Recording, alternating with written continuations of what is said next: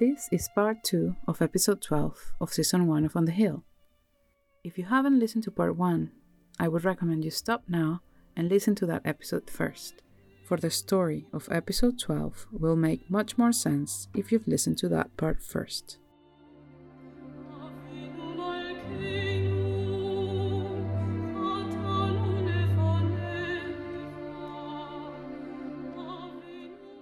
The 14th of May 1940, in the port of Igmuden, hundreds of people were trying to find a means to escape.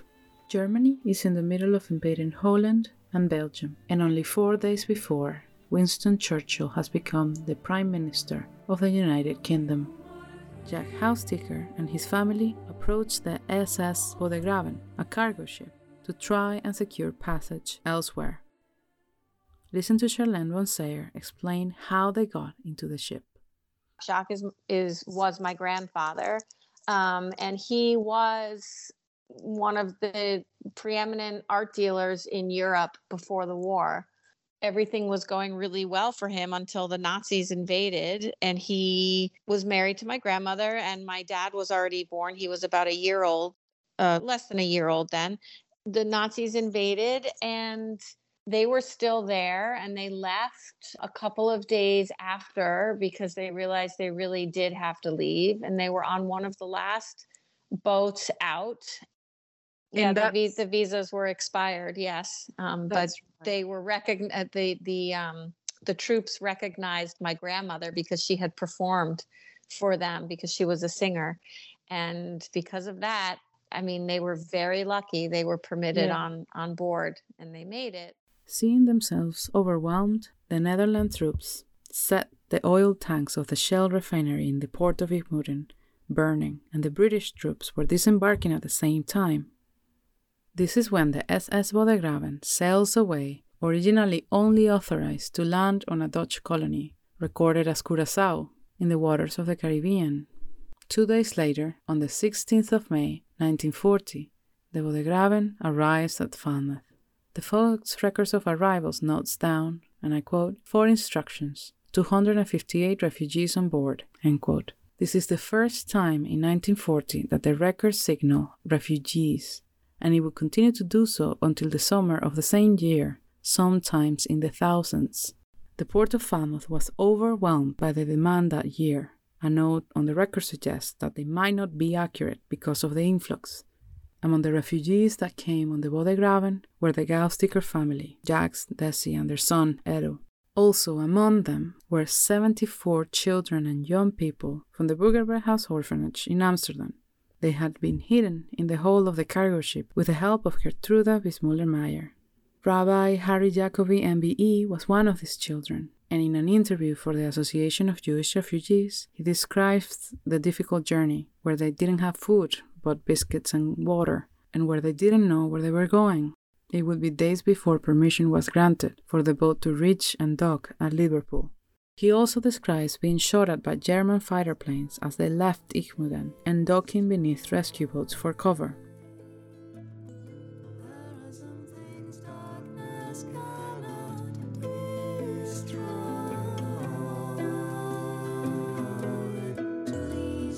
The Bodegraven was the very last ship to leave Igmuden just before the surrender of Holland, just before the Germans took control of the port. The Bodegraven carried the last group of the Kindertransport to ever come to England. The last group of 10,000 Jewish children and young people, spirited out of the clutches of war by an international network of people who came together to overcome the odds and offer rescue and shelter. During the war years, 75% of the 140,000 Jewish remaining in the Netherlands died in Nazi concentration camps. At the end of the war, the number of Jewish killed in the Holocaust would be over 6 million.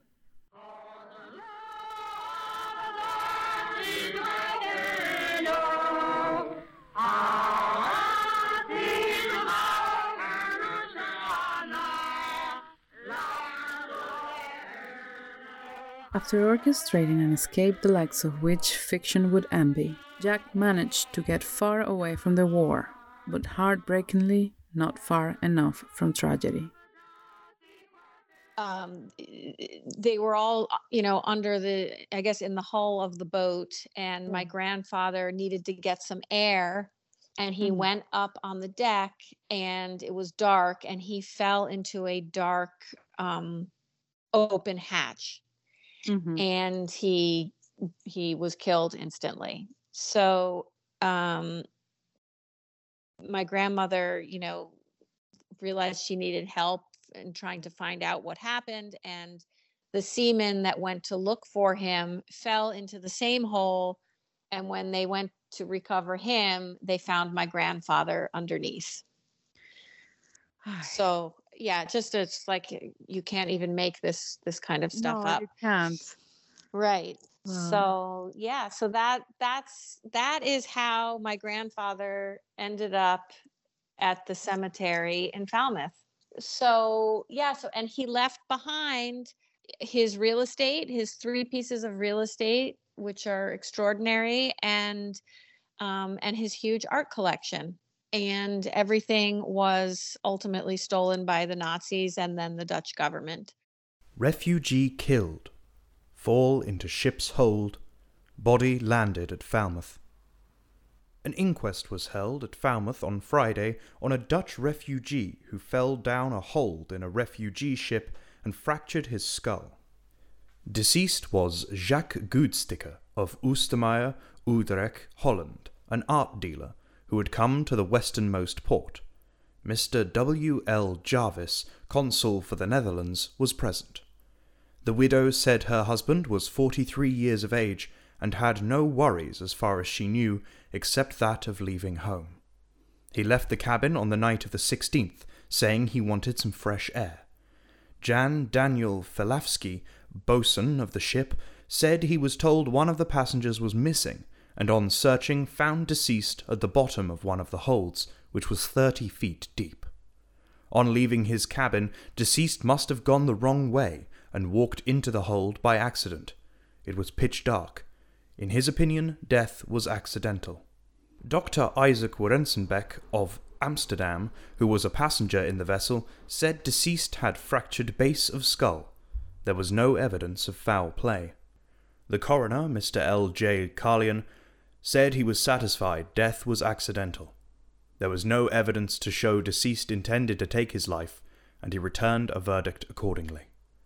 He wished to express sincere sympathy with the widow of the deceased in her great loss.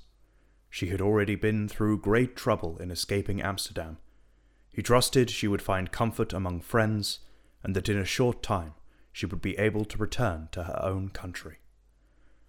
Lakes, Falmouth Packet, 24th of May, 1940. Normally they would throw bodies overboard during this time, but my grandmother Daisy just begged for them not to throw him overboard, and she finally was granted that wish, and she was allowed to make funeral plans, but she could not stay ashore. Yeah. And I remember her, she told this to me. She requested a burial spot for my grandfather that had a view of the sea. It was very important to her. And she wanted the strongest, most beautiful coffin available with tons of flowers. And she wanted to make sure that Cole Porter's song, Night and Day, would be played at the funeral. Wow. So she was not allowed to stay for that. So she, was back on the boat with my father, who was just a baby. And then they, long story short, ended up in Canada with the help of the Hearst family and the Kennedys and the Bronfmans. And then they made their way to the United States in New York. Jack was buried at the Falmouth Cemetery on a plot overlooking the Swamppool Lagoon. Unable to land and accompany him, Desi journeyed on with the SS Bodegraven to Liverpool, where the refugees landed, and Desi and Edo continued on, first to Canada and then to New York. Desi managed to secure a burial for Jack and kept with her the Black Book, and thus their connection to their legacy. I went to visit the cemetery and my grandfather's grave. I believe it was back in 2008. And I have some beautiful pictures of the grave and of Falmouth. It's not an easy place to get to. No, it isn't. Quite remote. But I was really, really glad that I made the journey there. Wishing that I were near, then maybe you'll ask me to come back again.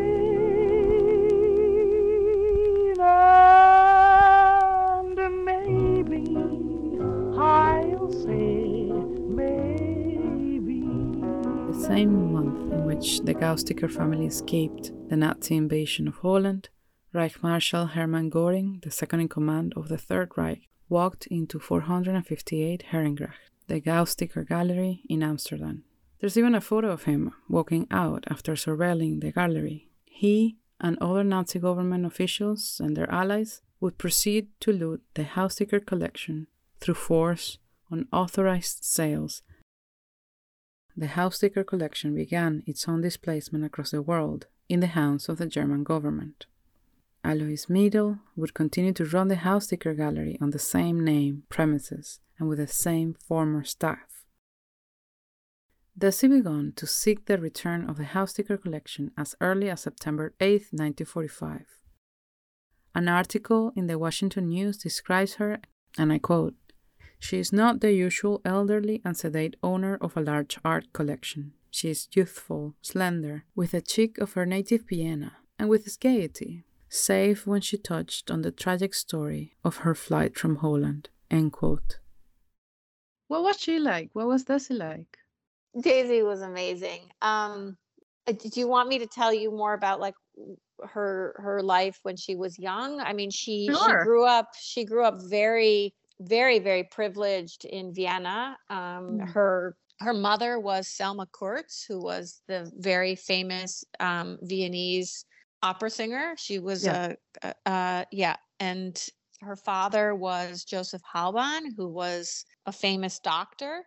Mm-hmm. And she and her brother George, they socialized with people like Klimt and Freud. These names that people don't throw around lightly, but Klimt, taught my grandmother how to sketch. Wow. Just a little. Yeah. So that is that gives you any idea of how she grew up. It would take 60 years for the family to reclaim some of the works in the Goudstikker collection. After the war, Desi married August von Sayer, and eventually Edo married Marie Langenwein, a competitive ice skater from West Germany. Marie and her daughters, Chantal and Charlène von Sayer, have been at the forefront of the efforts to reclaim the Goudstikker collection and remind the world of Jacques' contribution. In this last portion of my interview with Charlène von Sayer, we talked about the process of recovering the art from the Goudstikker collection. We started in 1997, really, is when we started. It was an amazing Dutch journalist who was tipped off by somebody in the Ministry of Culture in Holland. And he said to Peter, who's the journalist, he said, you really should do a little research and find out what happened to the Goudstikker collection. And Peter was not an art journalist. He was like doing sports and all of that. And he said, I remember him saying, I have no interest in this. Why am I doing this? But then once he got started, he became fascinated with it. So he called my mom in Connecticut at the time. My mom just didn't know if she should take him seriously because he was saying to her, do you know that your family could have a claim against the Dutch government? So we were like, what? Wow. We don't really know. We know a little bit that my grandfather had a collection. We don't really know what happened to it, but is this guy legitimate? Who is he? So before we could even figure it out, he had flown to the United States and he said, I'm here. I would like to meet with you. So we said, okay. So he came over and he said, do you have any paintings here that belonged to your grandmother? And we ironically did. And he said, let me see. And he went over to the wall. He picked the painting up off the wall and he turned it around and he said, look at the back of the painting. We Oh, had never done that before. I mean, like who does that? yeah. We didn't know. And then he said, look, here's your grandfather's label and his red wax seal that he put on all of his paintings. And I thought, this is interesting.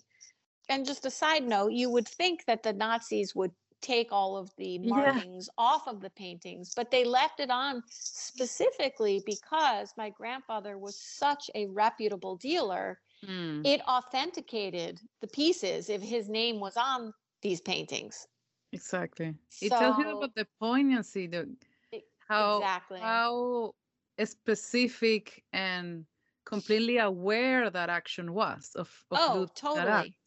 It was very deliberate, very deliberate. Peter said, you know what, let's, are you interested in pursuing this and doing some more research? And I was totally intrigued. And I was like, yes. And he said, well, let's go to Washington. Let's go to the National Archives in Washington and see what we can find. So here I am going to Washington with this complete stranger. And we dug up some really interesting documents that had previously been classified.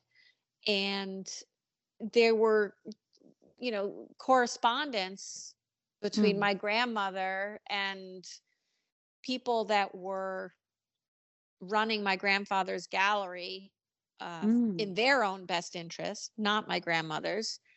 And she was implicitly saying, giving direction on what to do. And they were taking over and selling to the Nazis. And it was just a mess. And she couldn't do anything from the United States. No. So they sold the collection from under the family. It was a forced sale. Yeah. It was a forced sale. Obviously my grandfather wasn't there to approve it. The person he left in charge while he was gone was riding his bicycle in Amsterdam on the day of the invasion and had a heart attack and died. Wow. So there was no one officially left in charge of the Goudstikker Gallery. And the next person in line was my grandmother. And the process, eventually through lengthy litigation and back and forth, recovers some of the artwork. 202 paintings, is that correct? 202 paintings, yes. I mean, after a lot of legal work and a lot of research, but also because the Dutch government had put into place a restitutions committee. And only because of the restitutions committee, I think, were we successful in getting anything back, because the government had to, take the advice of the restitutions committee. And this was, mind you, this is now a few years after there was the big Holocaust Asset Conference in Washington, where they set up the principles of what countries should do and how they should handle these types of claims. And Holland was one of the countries that at the time, was following these principles. And it marks the beginning of that process of the work. Exactly. And then along the way, we've had, many individual pieces recovered from, individual collectors or from museums, and it doesn't go unnoticed that the most generous and easiest to recover paintings have come from Germany, from museums in Germany. And what do you think is left to do? I mean, there is many paintings that haven't been recovered. Some have been denied, even though they have been identified, like the Kanak painting. Very frustrating, because it's so blatantly obvious that they come from my grandfather's art collection, and they were pieces that were returned to the Dutch government, and they were in the portion of the collection that the Dutch government returned to us in those 200 paintings. They were in that portion of the collection. And that's That is a very frustrating situation over there. Yeah, but so we still have, I mean, about 1,000 paintings that we're trying to locate. And at the moment, we have a team of people in Europe doing research and trying to help locate and recover. And we still have our attorneys here in New York. And I think it's going to be a lifelong process. And, as time goes by, there are, fewer and fewer connections to Holocaust survivors left. So I think fewer and fewer people are going to be able to make claims, and it's just very sad. What do you think you have learned about art through this process and through his collection? I mean, I've learned obviously a lot about art, and I've learned about his tastes and what people wanted at that time. But I've also learned just in life, I guess, that art is just art, and it's material. Do you know what I mean? I would do anything to have met my grandfather, of course, and not have dealt with any of the art. But even before my grandfather collected these pieces, you have to think about the history of the art, because some of these pieces are hundreds and hundreds of years old. Yeah, ancient. So each piece really could tell its own story way before my grandfather ever got involved. So it's a very, very deep sort of, I don't know, like quilt, if you could call it, that has so many threads in it. And the art is amazing. But I know for me personally, recovering the art isn't about the art. It's really just about restoring my grandfather's legacy, learning more about my family, and correcting a historical injustice. That's what it's about for me. What do you think you would like the town of Falmouth or Cornwall itself to know about him? Oh, I don't know. That's a good question. I think you can't single out my grandfather. Everybody in that cemetery, I'm sure, is a unique individual with a story, So yeah, my grandfather has a complicated, very interesting story, a war story, and a family that continues. I don't know, nothing in particular, just that he's one more person there with a really interesting story. And I feel really grateful that he's there and wasn't thrown overboard.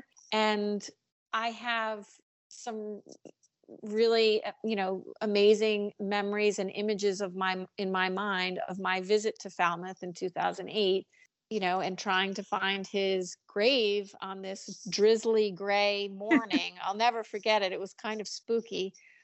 But I did. And I mean, I honestly hope I can make it back to Falmouth one day. I'm sure it's changed a lot, even in the time that I've, since I've been there. It was beautiful. It was beautiful. And honestly, I couldn't think of a more beautiful place for my grandfather to be. So I think at the end of the day, I'm really glad that my grandmother's wishes were granted, and that he has a beautiful grave overlooking the sea, and it's maintained, and he's not forgotten. But I wanted to ask you, so I want to go back now that we finished and go back and visit them all again and kind of honor them. And if there's anything you would like us to do to honor Jacques. Can I think about it and then of also course speak to my mother, because I'm sure there is, and then I will send you an email. And that's really nice of you to offer. Yeah, of course. I really want to do something, and I was thinking about at least playing night and day.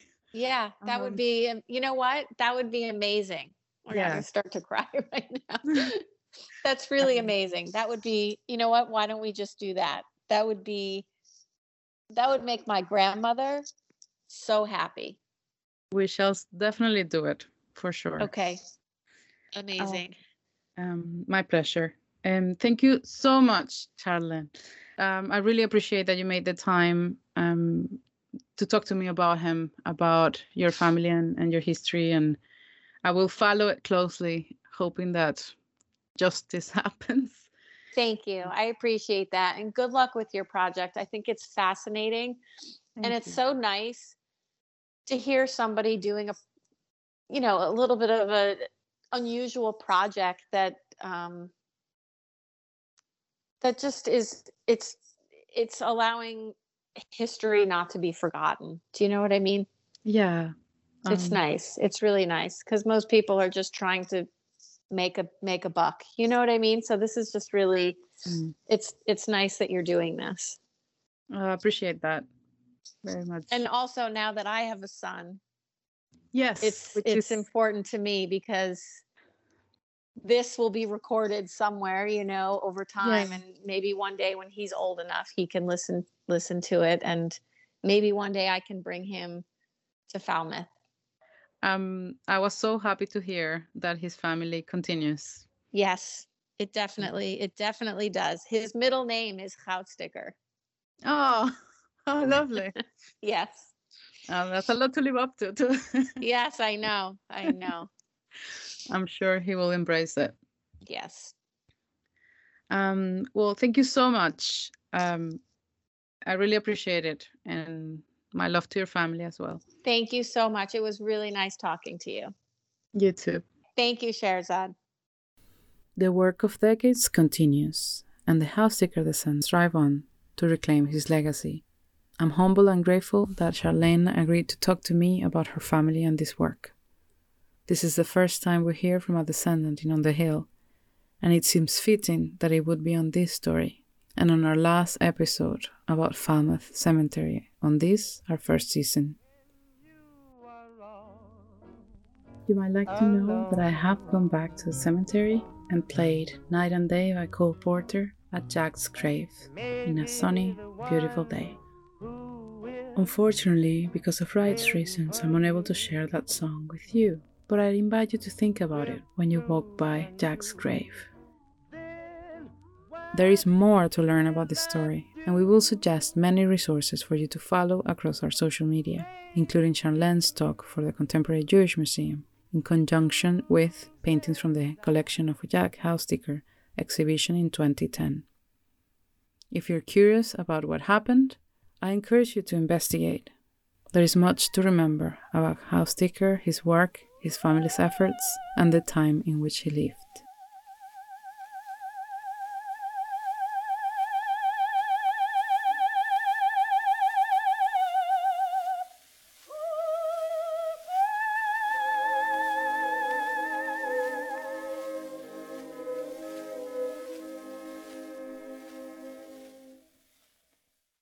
There are some stories that live with you for a long time, longer than it has taken to tell them. This one was such for me, and even though at times I wondered whether it should be me that told it, I chose telling it because it seems important that we remember. To end this season, here's my creative response to Jacques Goudstikker, his life and his work. Black Book.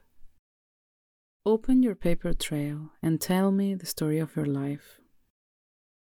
What is crammed in there and what's left behind? Is the line of light that strokes your hair captured well in someone else's handwriting? Has the passport gotten the days right? Is the you that we imagined here like the you are? How tall are you? Can I tell something about how you would hold someone's hand from the shape of your nails in a black and white photograph? Do the floorboards crunch or sigh when you walk by? How did it feel to be you in a castle? Did a magic wind run through your skin when you first heard her? What does a Rembrandt smell like? How did you choose the font of the catalogues so that Goudstikker could bear the weight of collection? Did you lengthen the J of your first name to have more for the G to wrap around in your signature? Do we ever know from files and paintings and stories what was it like to gather yours and leave it all but one thing behind, and hope? What does Hyacinth Rigaud say to Ferdinand Ball about Jacopo del Casentino when they hang on your walls?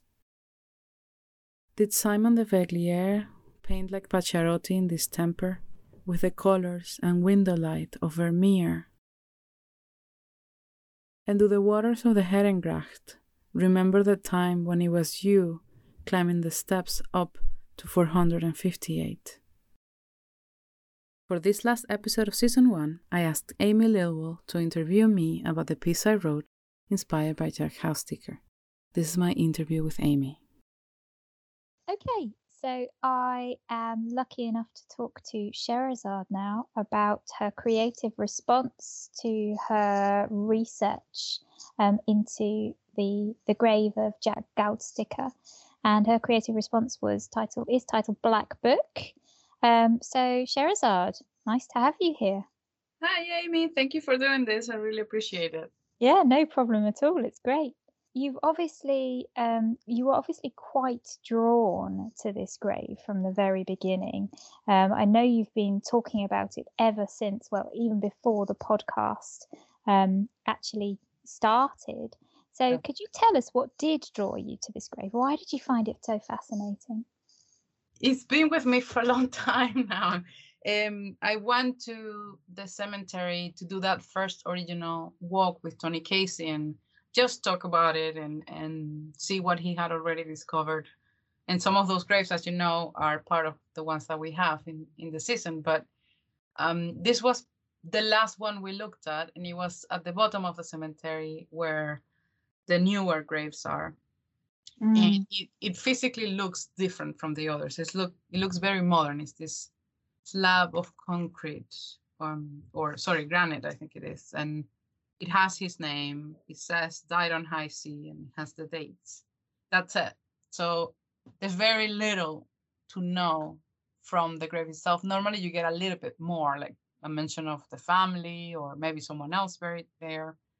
But Tony had said that he had seen in YouTube a talk about him, about his work, and he had discovered that he was a Jewish art dealer that, escaping the Nazi invasion of Holland, died on the way. And I just thought, wow, this is really fascinating. I went to see that same day, I went to see the talk, and I was really shocked by that history and by the story of the family, of the attempts to gain the art back. And I haven't stopped thinking about it ever since. It's this idea of someone who, and the more I got to know him in the research, the more the more strength the story felt to have.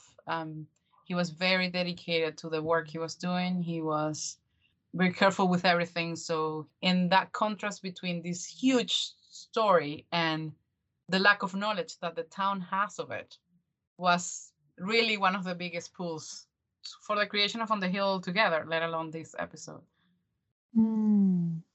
Interesting. So it's been marinating away now, this story, for the best part of 2 years. That's true. Which is, an awful long time, actually. I mean, how did you feel when you started to write your creative response? What kind of a responsibility did you feel here, if you did at all? Yeah, definitely huge responsibility. This is someone who was escaping Nazi Germany. I'm not a Jewish person.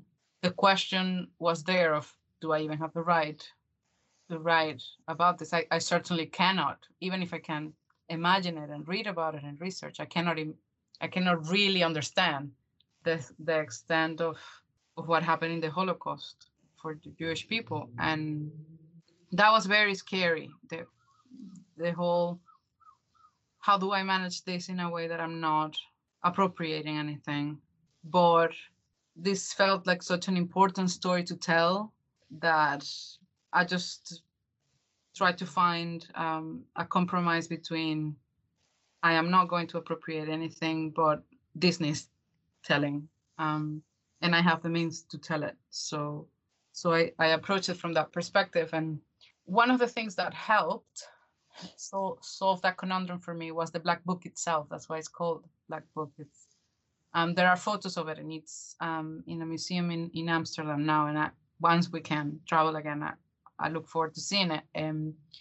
Is the fact that he was carrying it with him when he died, this very meticulous annotation of all the work they owned and where was it. So a lot of the paintings were loaned out, for example. So it explains who he bought it from, who he sold it to if it was sold, who he loaned it to. It's very, very, very meticulous. And that was really inspiring. I felt I can respond as a researcher to that rigor from that perspective. And the other thing to say, I guess, is that I've tried this piece many different times across. I tried it at the beginning of On the Hill because I thought the episode would come in earlier. I tried it after when we first went into the lockdown and I became an independent podcaster, and I thought, well, I can do this story because I have information. And I came to many starts and stops, I guess, because I couldn't find a way in to it. It all felt a bit cartoonish, if I'm frank. So there are attempts in my folders of approximations to a creative response to his life. And then I've been researching a bit more of Falmouth as a town during World War II. And I discovered the involvement that Falmouth had in the Kindertransport and the memoirs of Ingrid Jacobi about her experience as one of those children in Falmouth. And that sort of gave it a different layer. So it wasn't only about Jacques, it was, or the search for the art and what happened to his family.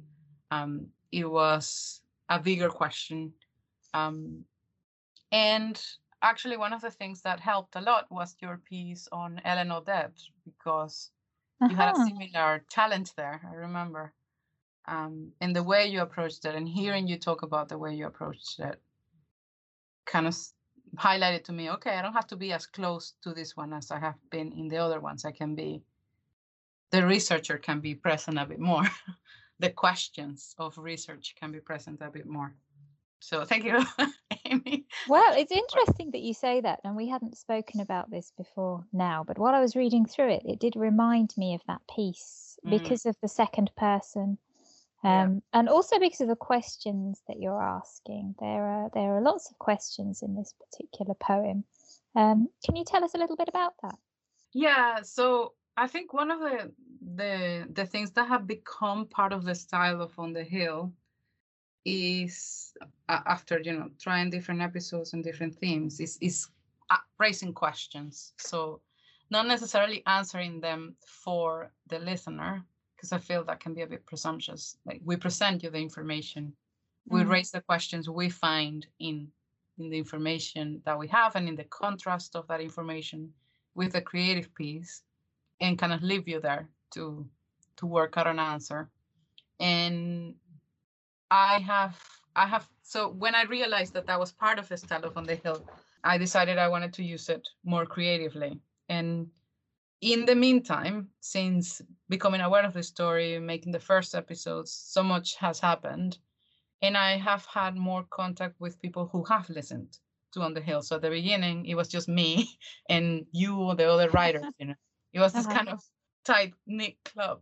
And then more and more people who have listened have spoken to me about it. And one of the things that has come across is that they like the questions. They like the kind of, I feel like I've heard this. I feel like I'm researching myself, which is lovely to hear, because I really want people to feel like that they can find these stories out themselves, and the resources are available to all of them. So there was a purpose to that. And I just, every time I was looking at his work, I was looking at the paintings, in the story of his life, and his work was kind of coming across more in all the different research. More and more questions happened.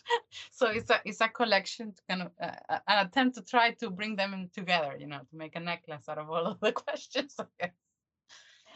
Oh, that's a lovely way of putting it, to make a necklace out of all of the questions. And I guess it's a way of narrowing also that distance between you and the listener. They're able to follow your process and open up other questions, I suppose, in using questions, and not making it kind of a closed experience, but giving rise to other trains of thoughts. I thought it was done really beautifully. So before we go to talk about the poem in a little bit more detail, you just mentioned your research process and how you were constantly faced with different questions. I wanted to know what resources were available to you while you were researching. I wonder if this is one of the figures who was more, I don't know, who was easier to research, I suppose, rather than being kind of obscured by history. Yeah. What do you think? I would agree with that. I think I'm grateful for the work that the family has done, because through that work, he has become more available. So there's lots of articles. So there's articles in the New York Times. There's articles in many different. There was a lot more to discover. So the talk is fantastic because it does give you a lot of biographical information directly from the family itself, but it also gives you kind of the kind of lawyer side of things. How do you go about setting a task like this? There's a book published about gaining back some of the paintings. There's also a Christie's catalog of the work of Goudstikker when we went up for sale. So there are lots of publications to go back to, and I have encountered them gradually as I've gone on. When it comes to research, I think, the internet is the first and foremost, for sure. With him, it was less about finding records and more about finding what happened. So one of the records we did find is, I went to the Bartlett Library in the Maritime Museum, and I found the record of the ship that he was in. And it makes a note that there were refugees in the ship. So that was like the physical primary source function here in the story. And then there's lots of searches of the Falmouth packet in 1940 to try to find if the town registered what had happened. And we did find an article. I did find an article about it. So lots of like the kind of traditional on the hill things. But I didn't so much have to go and search for the paperwork of like, because of what the talk that Charlène von Sayer did for the Jewish Contemporary Museum. Then what also helped a lot, Crescent Kerno, which that's the first thing I did when we came out of the first lockdown, is to go to the Crescent Kerno, which I hadn't used before, and on the hill, not only for this episode, but for many others. And what I found there was that connection that Falmouth had with the Kindertransport. So I didn't find something Goudstikker directly, but I did find something related to the time he lived in. And that led me to Ingrid Jacobi's memoir. So it was this kind of piecing together. So one thing makes you read something else that then makes you read something else. And I'm glad it took so long, because I think if I had done it earlier, I would have had less clarity of the story and less understanding of how Falmouth was involved in it. You have a better perspective. Yeah, definitely. All of the research, all research is time limited, isn't it? But this one was so gradual that at the end, this gigantic story came through. Yes, it's really, you've been telling me about it, and it's really wonderful. Everything that you've uncovered and all of these extraordinary events that occurred at the same time. I remember when I was researching Mary Monk, and I got in touch with the Portsmouth History Centre, sorry, and they were able to send me her address. I noticed in your poem that you refer to 458, which I assume is an address. Now, I can remember feeling really excited the first time that I found out this piece of information, because it's so personal. Can you tell me more about this 458 and what it means? Yeah. So 458 Herengracht in Amsterdam is the address of the art gallery, the Ah, gallery.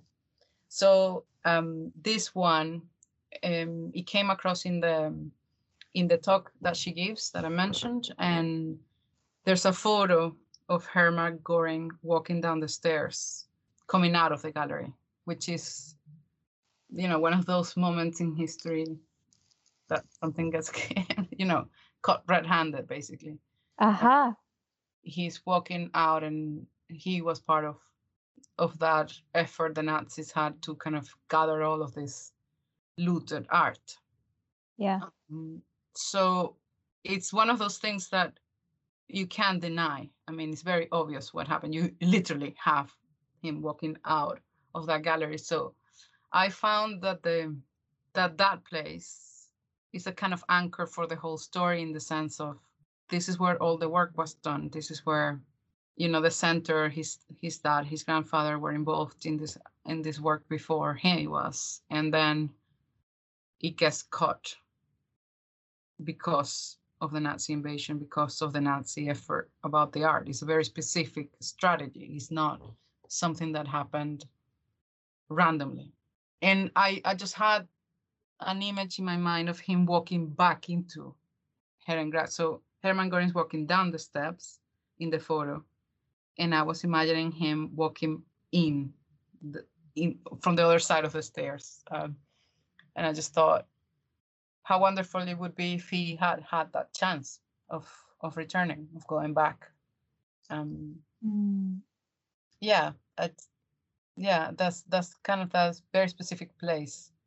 Seems haunted, I guess, from what happened after. Yeah, absolutely. And do you know if it still is some like a building of note, I suppose? It's still there. It's still. I've heard from Charlène that they have seen it. I don't remember if it's still running as an art gallery. I imagine that it isn't, but I haven't found that out. But it is still there. It's part of Amsterdam. Of course. In one of the canals as well, in the Herrengracht Canal. I have an image of it here, and it's so wonderful, as I said just now, because it brings you closer to this person when you see something that was, absolutely part of them, a part of their everyday. Yeah. They're extraordinary every day. yeah, exactly. In the poem, you mention a few painters. You mention Hyacinth Rigaud, Ferdinand Boll, and Jacopo del Casentino. Yeah. Why did you choose these painters in particular? I love the image of them talking to each other, hanging from the wall. My original idea. That's what I'm talking about, the cheesy. It's lovely. But I thought a way to talk about him could be to talk about the paintings, or have the paintings talk. The kids would have seen this in a way. I love the names themselves. I love Hyacinth, or Casentino. They sound so amazing, and they were they signify a little bit of the kind of work he did, which is a focus on old masters. It was the Goudstikker specialty, I think. Although apparently he brought new stuff into it, more portraiture and things like that. So I like the idea that those paintings would be there in the gallery talking to each other, and then later, they are the witnesses of what happened. Of course. All of the paintings, he has Rembrandts, he has Vermeers, I thought, well, those are a bit more present, and they are present in the poem, but I wanted to show the range, and that's why I chose this specific painter. Yes. I'm unfamiliar with these painters, but a quick search and you see the range in their work, the different styles that they evoke. I thought that they were really nicely chosen, actually. And as you say, they're not typical of, I don't know, they're maybe not painters that you would know immediately, as you say, like Rembrandt, for example. So you've really searched the fun names, I suppose. You've done the writerly thing of finding the fun sounding names. Lovely. Now, you mention her in the poem. I imagined you're referring to Desi. Yes, Desi. So this is something that I learned from Charlène as well, and listeners would have from the podcast. He invited her to the castle where he would host tableau vivants, which is kind of those paintings brought to life or sculptures brought to life. And she's an opera singer. He brings her in. She sings in the party, and then, from what Charlène says, apparently he wrote to her, which I find amazing and super cheeky. He wrote to her, like she went back home, basically. And he sent her flowers and he wrote, "You better start learning Dutch," which I just thought impossible not to react to something like that. Like it was very, very blunt. Like, you know, you're going to be my wife, basically. So, and apparently they got on immediately and were really happy together. So and married quickly. It was kind of love at first sight. It seems like this romance, this beautiful romance of people who love art and seem to have had a lot in common, and it gets cut short, basically, by the events in life, basically. But I just thought, how does love at first sight happen? You know, this is someone who's used to beauty. You know, he's completely surrounded by beauty all the time. He's creating it as well, and in walks in the person that's the love of his life. What does that feel like? And it sounds, from what Charlène says, that obviously she had to move on and continue her life. She remarried, but it does sound like she did hold a special place for him throughout her life. I like the idea of love arriving as wind, you know, like this thing that you notice yourself alone and the rest of the world is doing its thing. But you know that for you, the world has changed. And I wanted to capture that, to hold them together in the poem. Yeah, and it's a beautiful verse, that particular one. And the wind really makes me think of voice, I suppose. The magic wind run through your skin when you first heard her. It had to be heard as well, because it's that kind of rings the bell to her talent and yes, to her work. Absolutely, it kind of puts her shoulder to shoulder with him. Yeah, wonderful. There's another line that I was really intrigued about, if you wouldn't mind unpacking it a little bit. Sure. Did you lengthen the J of your first name to have more for the G to wrap around your signature? Tell us about that. If you see his signature, the J is longer than the rest of the letters as capital letter, but then the G wraps around all of it. It's this kind of very artistic signature. And he seems like someone who was that aware. I wonder if he thought about that every time or the moment he designed his signature. He did it with an artistic understanding of what it would look like. It's quite a beautiful signature, actually. And I thought Goudstikker was the name of the gallery. That seemed to bind the legacy with his father and grandfather, who were also art dealers. And it would have been a very recognized name in the time. So I thought, like I felt like this is someone who understands, maybe not necessarily the term for the right time, but who understands brand. You see what I'm saying? Goudstikker is the thing that wraps around everything. So I thought he had done it on purpose. That was my question to him. Did you design this on purpose so that it looks like the legacy is holding you?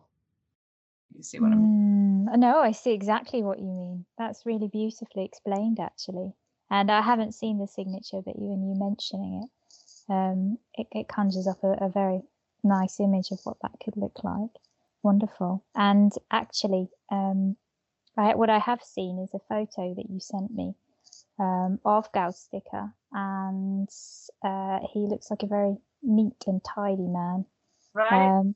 Yeah, absolutely. And it was to do with the line of light that strokes your hair, which I think is particularly beautiful. But then when you see the photo, you see that it's quite literal. It's exactly you're depicting this the way that his hair catches the light, and it makes me think of, you know, what kind of hair product he would have used to have his hair so neat. Yes, but why was that? So 2 questions. Why was that an important image for you to capture? And is this the only photo that you have of him? There are a few, actually. Okay. So this is the one I first saw, and he's sitting down. He seems to be like in a lecture or something. It seems to be a talk of some kind. He's paying attention. And I imagined it was an auction. I don't know why. That's just a flight of fancy, but yeah. That makes sense, actually. That makes sense. He's definitely concentrated, and I like that. I like that photo more than the other ones, because it seems he comes across like obviously he was a real person, but there I can see him. I can see him even move. And that one hints at that line of light in the hair, but the one in the Christie's magazine, in the catalog, there's the line again. So he had this kind of side parting, very combed through. So he must have had some kind of pomade or oil or something to keep the hair very neat and tidy. Also part of that aesthetic awareness he has, and the line is there again.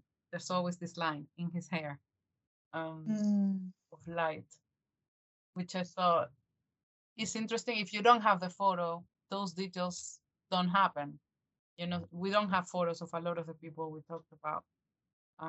The hill, we can only imagine them, and we do have of some, but I thought, what happens if someone is trying to, you know, record your name or something, or talk about you in an article, but no one, well, we don't know what your hair looks like, which sounds perhaps simple, but at the same time is very real, isn't it? The way your hair looks, the way Desi's hair looked, tells you a lot about the person. Yeah. I just wanted to work on that contrast between, we can know a lot about you on paper and still don't know you. You kind of bring that dichotomy into it. That's very interesting, and all of that encompassed in that little line. You're absolutely right. You can tell a lot about a person, and about an era as well. And I hadn't thought about that either, that many of the people that we've been discussing, we don't have photographs of them, because obviously they lived in a time where that just wasn't normal practice. So I guess it's quite a luxury actually to have this image. And imagine now there's like 10 versions of you holding a fork. Yeah. You know, we're not out of luck there. There's my niece who's almost 4, you know, we literally have all of her movements. You can scroll through to when she was a baby and back into she's now. And before people would have to remember more, I guess, to anchor the person in a different way. Absolutely. No, absolutely. It's so interesting. But I mean, this particular image, there is gesture and movement in that, which is, you know, so readily, you know, takeable, I suppose, for your poem. It's it's a great line. It really is. So I think I'm going to move on to probably my last question, if that's okay with you, Sherezade. Of course. And we've already discussed the fact that you've conducted a great deal of research, and this has been your grand finale, I suppose, for the On the Hill season 1. Now, you've also mentioned that there were so many different events that seemed to occur around the same time, and you kind of compared this to the storyline to a movie, I suppose. Just, you couldn't write this, basically. No. Everything that happened within a very short space of time. So what was the most interesting thing you think that you discovered over the course of your research? I think this happened with another story too, the mystical mourner, where I literally gasped. Where I was looking with a mystical mourner, I was looking through a a book in Polish, which unfortunately I don't understand. And on a whim, I looked at Falmouth in the book, hoping that for some reason, because it was about the same ship he died in. And I thought, well, maybe if I'm lucky, it's there. And I typed Falmouth and it shows up. And it shows up and it has a little map of it. And I couldn't believe my luck. I was like, okay, wonderful. From a researcher perspective, to actually find the thing you think happens in the archives is fantastic. But with this one, I had no idea. So it was even more surprising. I knew that the Bodegraven, the ship he had escaped in with his family, had refugees. So that was the first gasp.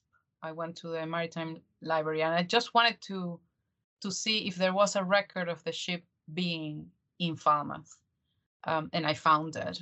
And when I look across, because there's always like they write down the captain or which city was going to, which city came from. You know, there are specific kind of data that the record grabs. And then at the end, there's a commentary.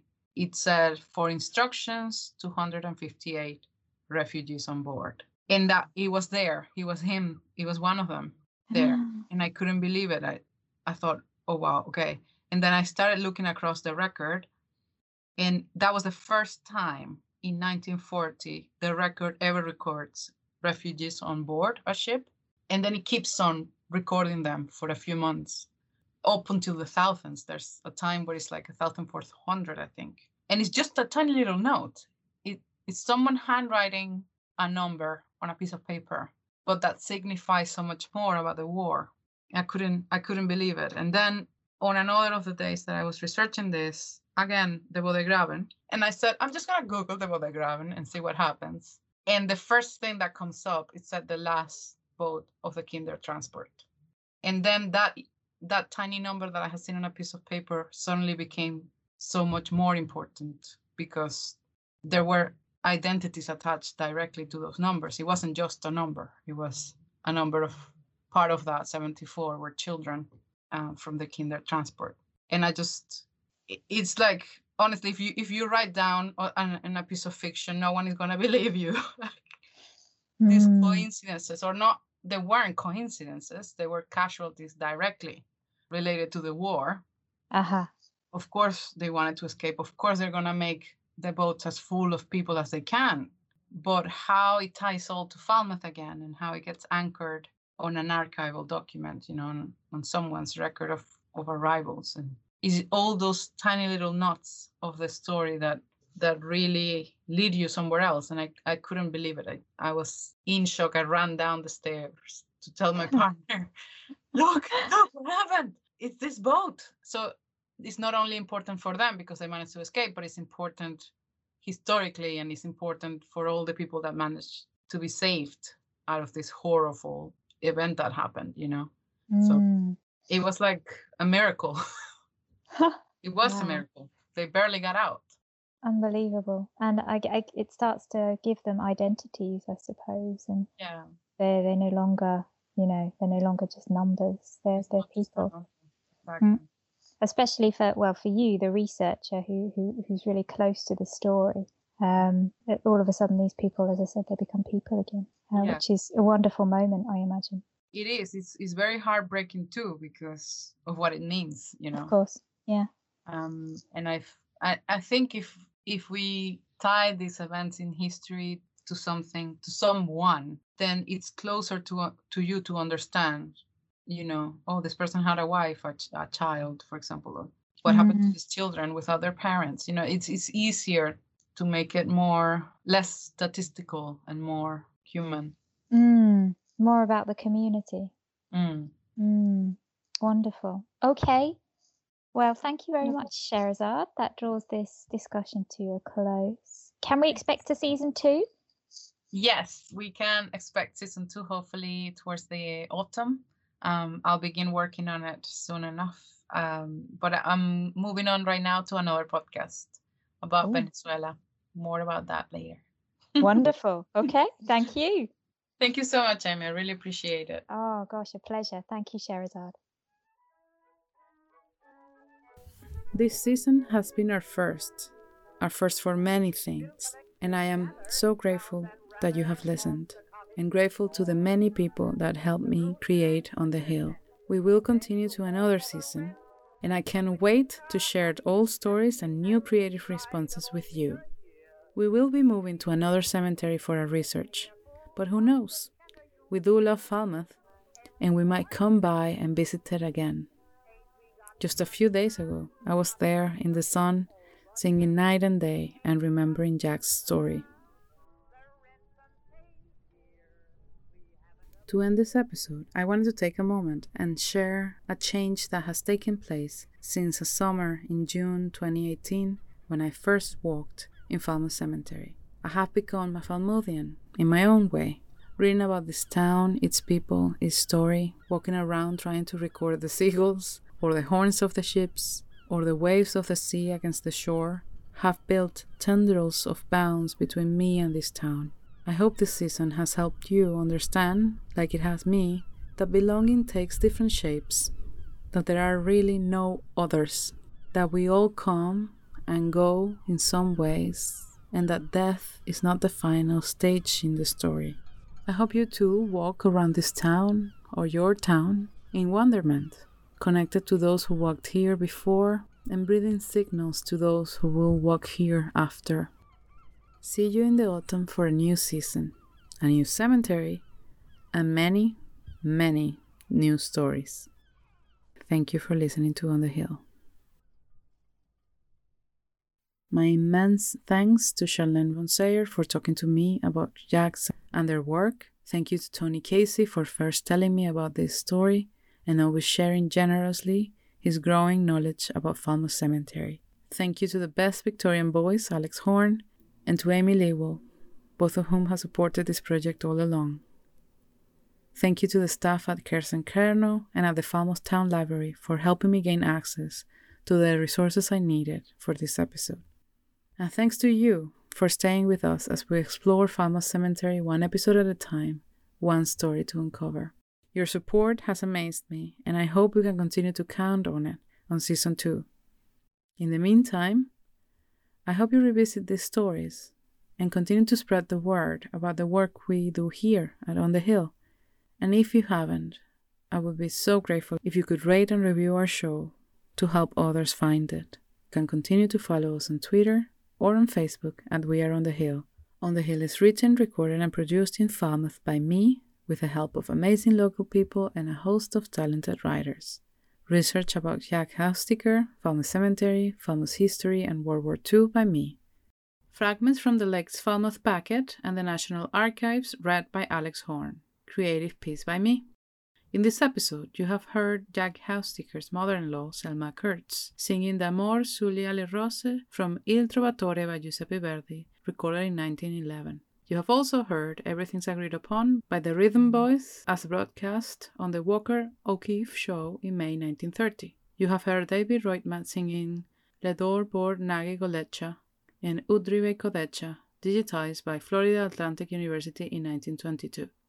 You have heard Neville Chamberlain's Declaration of War in 1939, Maybe by the Ink Spots, recorded in 1940, Anchors Away by the United States Naval Academy Band, Winston Churchill's first speech at Parliament in May 1940, Avinu Malkeinu, the Jewish Prayer by the Lin Ron Choir, Herrlich Ja Israel, Hatkiva, sung by Holocaust survivors at the Bergen-Belsen concentration camp after the liberation by British forces on the 15th of April 1945, and you have also heard Billy John's Ain't We Got Fun, restored by Adam Curtin and originally recorded in 1922.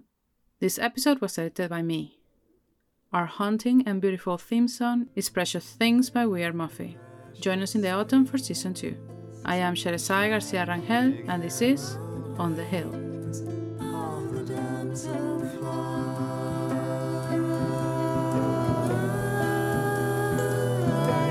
To these